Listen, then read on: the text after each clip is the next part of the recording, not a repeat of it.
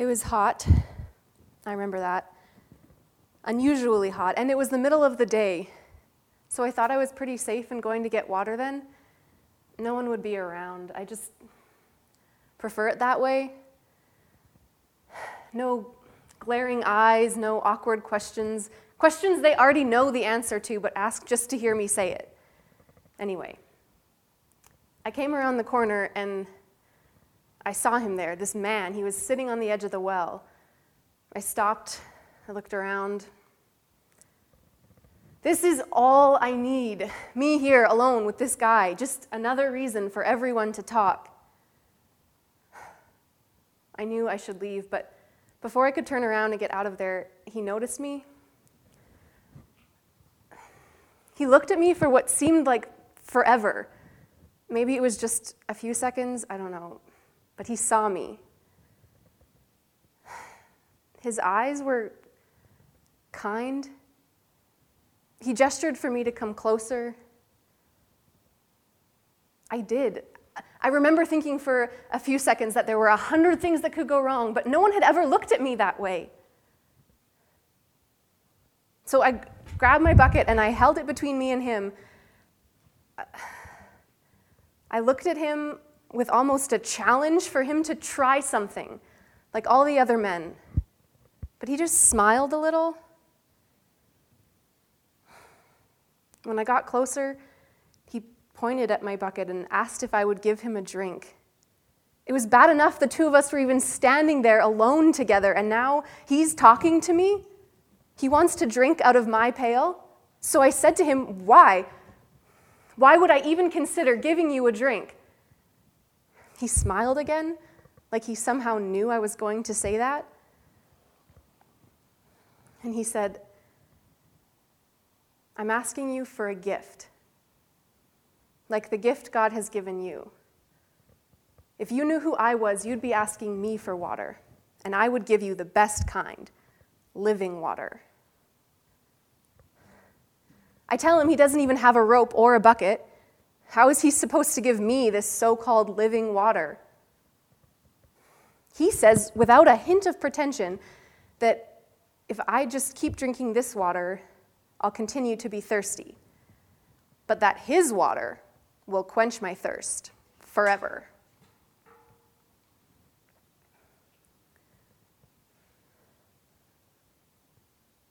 He's just so sincere.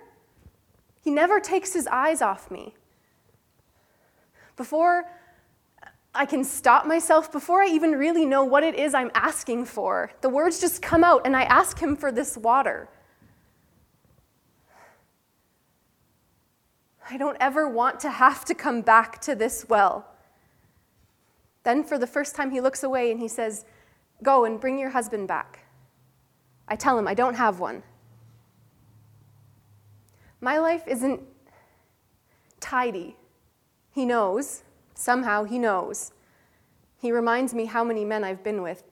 But it's sort of matter of fact. I wasn't left with the impression that he was looking down on me, judging me, just that he knew me. How does he know all of this? Is he some kind of prophet? I asked him. He started talking about truth and how it doesn't matter what other people call you or what you call yourself, just that you're truthful before God. I asked him how he knows so much about God. He said it was because he was God.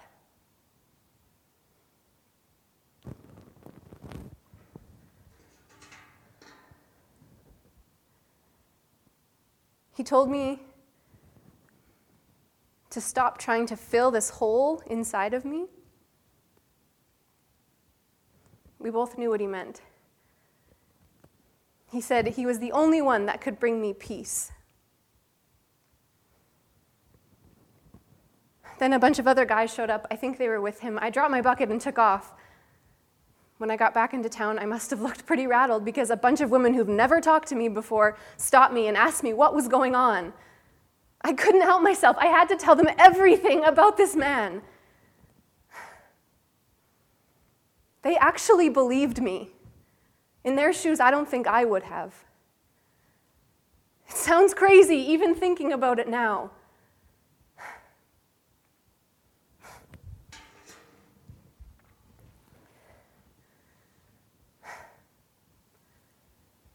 There was just something about his eyes.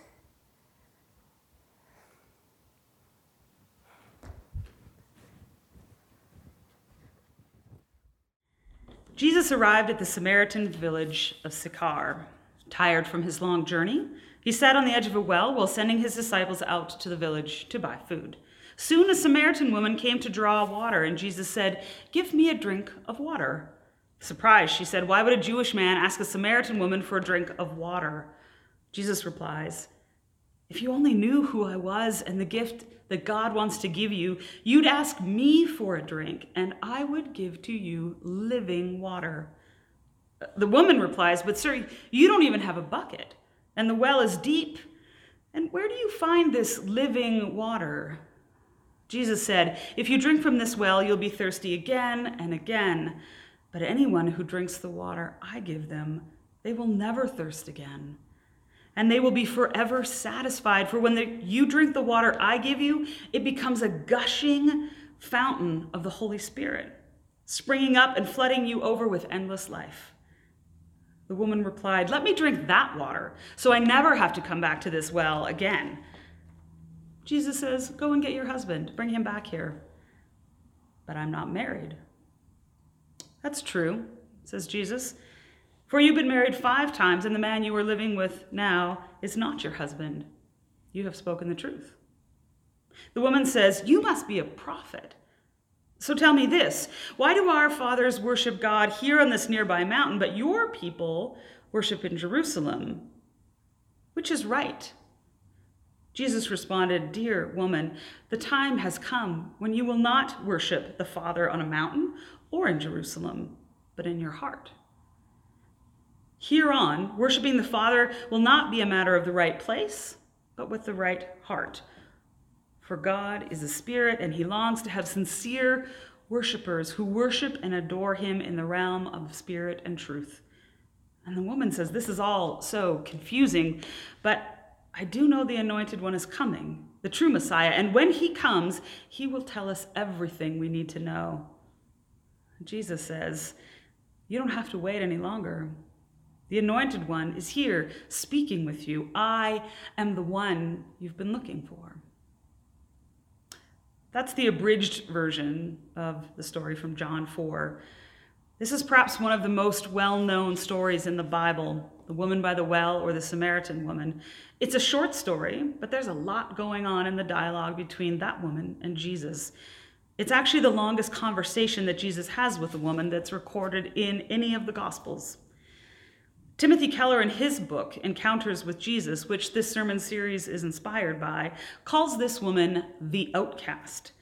Now, we know she's an outcast by a few different indicators. First, she goes to the well at noon. All the other women would have gone early in the day to beat the heat, and because they need water to start the day. It appears that she goes at this time because she knows no one else will be there. She won't need to interact with anyone. Seems like something an outcast would do.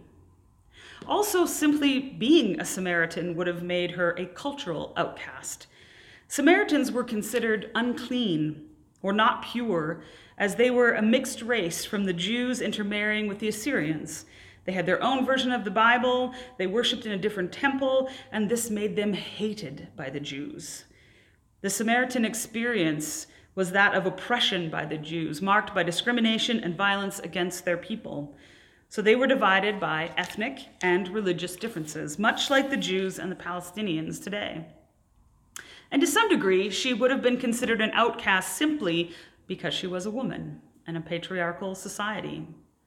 So this outcast stumbles across Jesus at her well and enters into what would have likely been a very uncomfortable conversation. Jesus, by simply interacting with her, breaks all sorts of Jewish laws. First of all, she was an enemy of the Jews. She was a woman. Jewish men cannot have contact with women they are not related to out in public.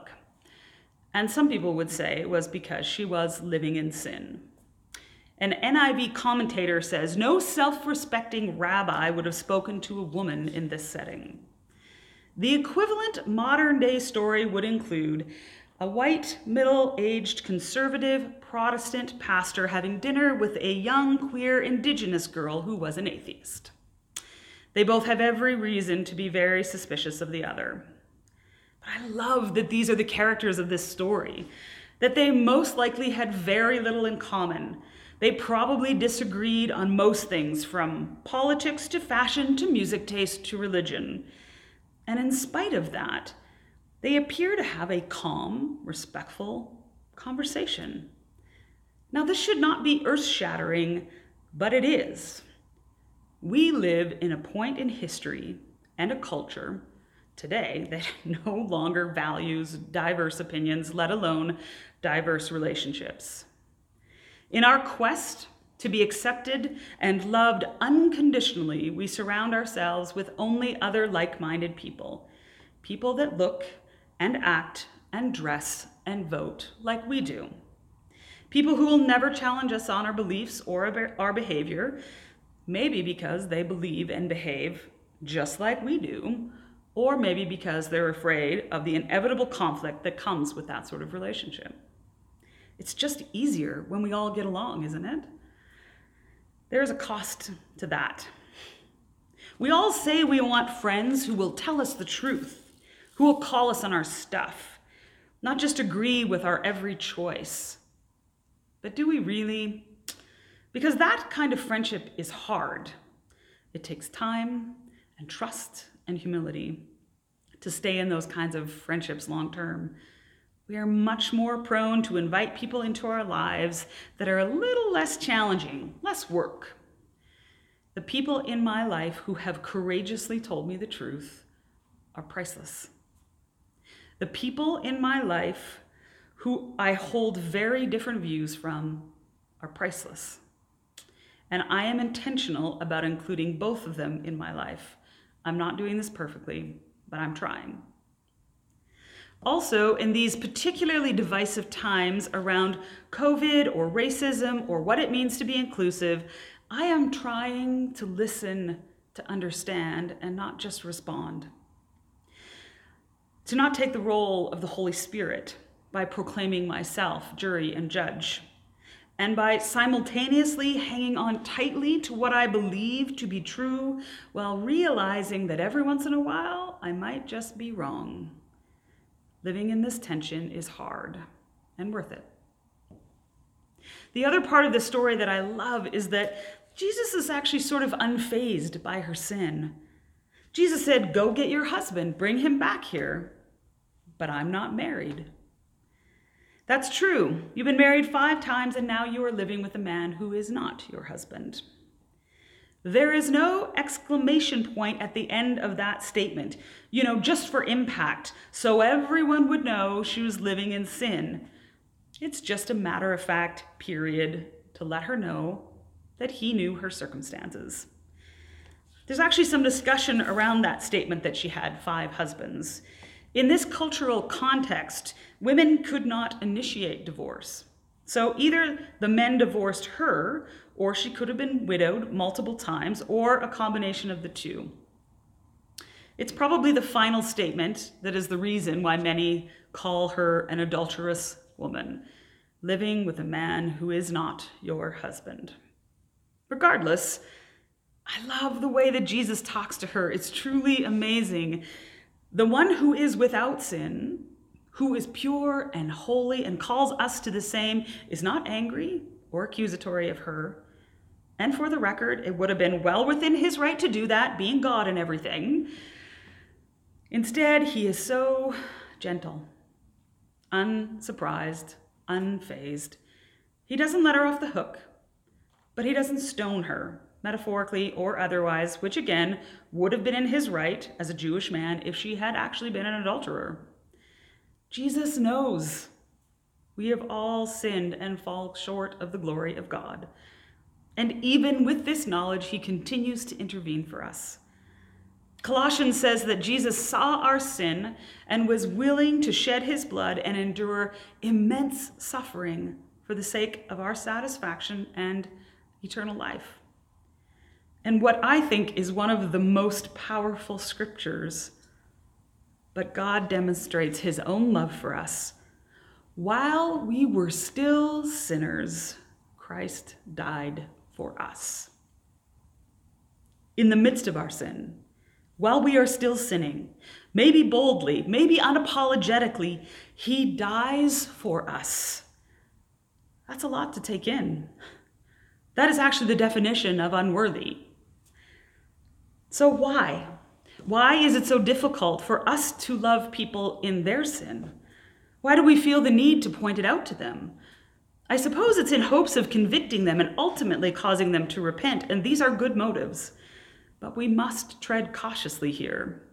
As in John 16, we read that the Holy Spirit has come to convict the world in regard to sin and righteousness and judgment. This is his supernatural work. This doesn't mean, again, that your good friends can't call you out on areas where they are concerned about your life. And if they truly love you, they will do this with the greatest care and humility. This is part of a healthy, authentic relationship. But it is not our role to be pointing out people's moral failures on social media. This is harder than it sounds. We have a lot of time right now to be on Facebook, where everyone is taking it upon themselves to criticize and condemn everyone else's opinions and behaviors. This is also an area I am working on. And I am also trying to not be too fazed by sin, but to simply love the sinner. I'm going to end by challenging us to do a couple of things. To intentionally invite some people who are outside of your faith tradition, maybe your ethnicity, your gender, who you might think you have nothing in common with and might even consider an outcast, into your social sphere. Maybe don't start with a conversation about who they voted for in the last election or if they think COVID is a hoax. Maybe just start by having them share their story, and then you share yours. And when you feel the need to point out someone's sin, I want you to stop. Ask yourself if you are in authentic relationship with them and if you can do it without condemnation. Again, in John, we read that God did not send his Son into the world to condemn the world, but in order that the world might be saved. Invite an outcast into your world and do not condemn them.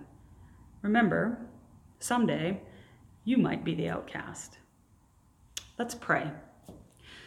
Lord, thank you for being unfazed by our sin and simply loving us while still challenging us out of sin, by loving us out of sin, by dying for our sin.